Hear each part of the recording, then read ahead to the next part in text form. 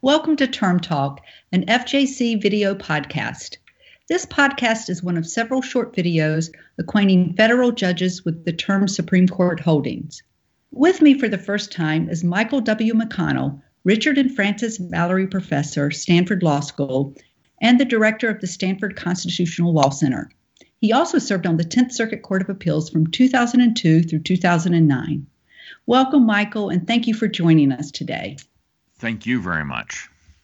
Also with me is Erwin Chemerinsky, Jesse H. Choper Distinguished Professor of Law and Dean of Berkeley Law. Thank you, Erwin, for being a very long-time supporter of the Federal Judicial Center. Thank you. Truly my great pleasure. So, Erwin, can you get us started on the facts and explain the issues? There were two cases that came to the Supreme Court together. One was St. James versus Biel, and it involved a woman who was a lay teacher at a Catholic school. She got breast cancer and took time off of work. When she came back, there was no longer a job for her, and she sues under the Americans with Disabilities Act. The Our Lady of Guadalupe versus Morrissey-Berru involves a teacher who says that she was fired to make way for a younger teacher who would be less expensive. That was a claim under the Age Discrimination and Employment Act. The Ninth Circuit rejected the religious defenses of these schools. The Ninth Circuit said there's a very narrow exception to employment discrimination law for ministers. Neither of these teachers were ministers, and thus the Ninth Circuit said the claims could go forward. But the United States Supreme Court, in a 7-2 decision, reversed, Justice Alito writing for the court, and the court here said that because these teachers were involved in some religious instruction, in modeling religious behavior, to hold the schools liable on this basis would violate free exercise of religion. So what kinds of factors were the courts looking at in making these determinations about whether the exception applies? I think what's key here is what role they play in the school. And quite crucial for Justice Alito's majority opinion was the role that these teachers play with regard to some religious instruction, and with regard to modeling of religious behavior. And in this context, to hold the institutions liable for the choices that they make is to be their teachers violates free exercise of religion. So, Michael, the two dissents were concerned that the ministerial exception has been too broadly expanded because these employees in these cases taught largely secular subjects. And now the argument is thousands of teachers will no longer have protections from discrimination. So has this case changed things? What we really had here was the Ninth Circuit giving an unusually narrow interpretation to the Hosanna-Tabor decision, which, remember, was unanimous. The Ninth Circuit said that Hosanna-Tabor was different because of two considerations. One had to do with the title that the individual held, and the other had to do with formal religious training. And the court in Guadalupe and St. James rejected those two grounds of distinction for the reason that, first of all, they would be difficult to administer, but I think much more importantly, that different religious denominations use different titles for essentially the same activities. And also they differ in their practices with regard to formal religious training, so that if we were to distinguish between religious institutions on those grounds, we'd end up playing favorites among religious denominations. And so they swept all of them in. I do not think that this decision stands for the proposition that all teachers in religious schools are covered by this immunity, but only teachers who are teaching religion classes in the schools. And the court was rather studiously silent on giving guidance about all the many other cases out there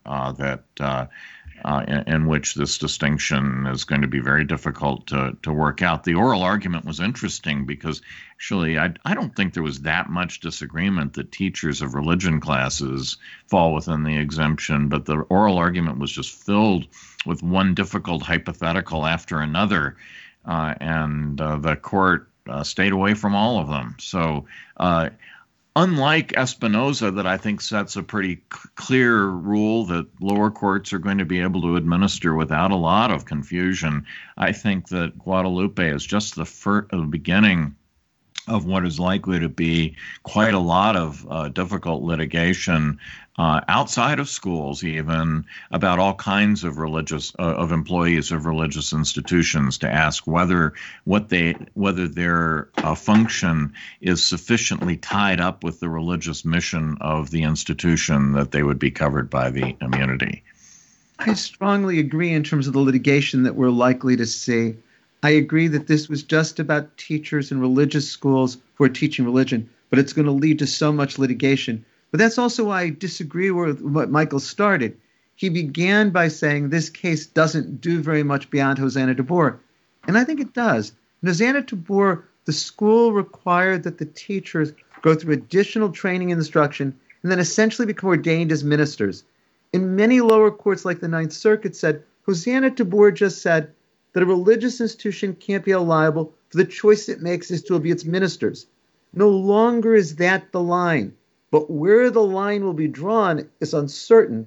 And Michael's right. It's going to lead to a great deal of litigation. I would just point out that back in Hosanna Tabor or Tabor, thank you, Erwin, for your pronunciation, there was a concurring opinion by an odd duo, namely Sam Alito and Elena Kagan, who both took the view that the particulars of religious title and training should not, even in that case, have controlled. And I think whenever you see Alito and Kagan together, lower courts should take notice. It was not a surprise then that Alito took pretty much the same position in this case, and he was joined by Elena Kagan and Stephen Breyer, making it a 7-2 decision. If I could just add, there's always a tension between the Establishment Clause and the Free Exercise Clause. And you see some tension back between the two cases we've talked about. In Espinoza, the Supreme Court is saying, treat religion the same as everybody else. But in the context of Our Lady Guadalupe, they're saying, no, treat religion differently. Give them an exception from the anti-discrimination law that no one else gets. Michael? The specific corner of Establishment Clause law that these cases fall in is what we call accommodation of religion. That is where the government, either through constitutional requirement or through its own legislative choice, does not impose on religious organizations or religious individuals requirements that they violate their religious conscience, even though those requirements may be in the law for other parties. Every individual freedom that is delineated in the Bill of Rights might be seen as a preference for those who want to exercise that particular freedom, and it just cannot violate the Establishment Clause, the court has said, just because the free exercise of religion is given that kind of protection. Erwin, let's get back to your earlier point about sort of the balancing of the free exercise of religion and the Establishment Clauses. So how is it balanced here? How does it go in your measure here? To try to pull all of our discussion together, I think what we've seen is that we have a majority on the Supreme Court now that's going to be very aggressive in protecting free exercise religion. Perhaps it'll be under the Religious Freedom Restoration Act, like in Burwell versus Hobby Lobby, or it'll be under the Free Exercise Clause, like in the Espinoza and Our Lady of Guadalupe cases we're talking about. At the same time, these justices have a pretty minimal sense of what violates the Establishment Clause. And I think it's important for judges to realize how different this is than the last 50 years have been with regard to Establishment Clause and Free Exercise Clause jurisprudence. And I think it's going to make a real difference in the lower courts and in the case that'll come to the Supreme Court.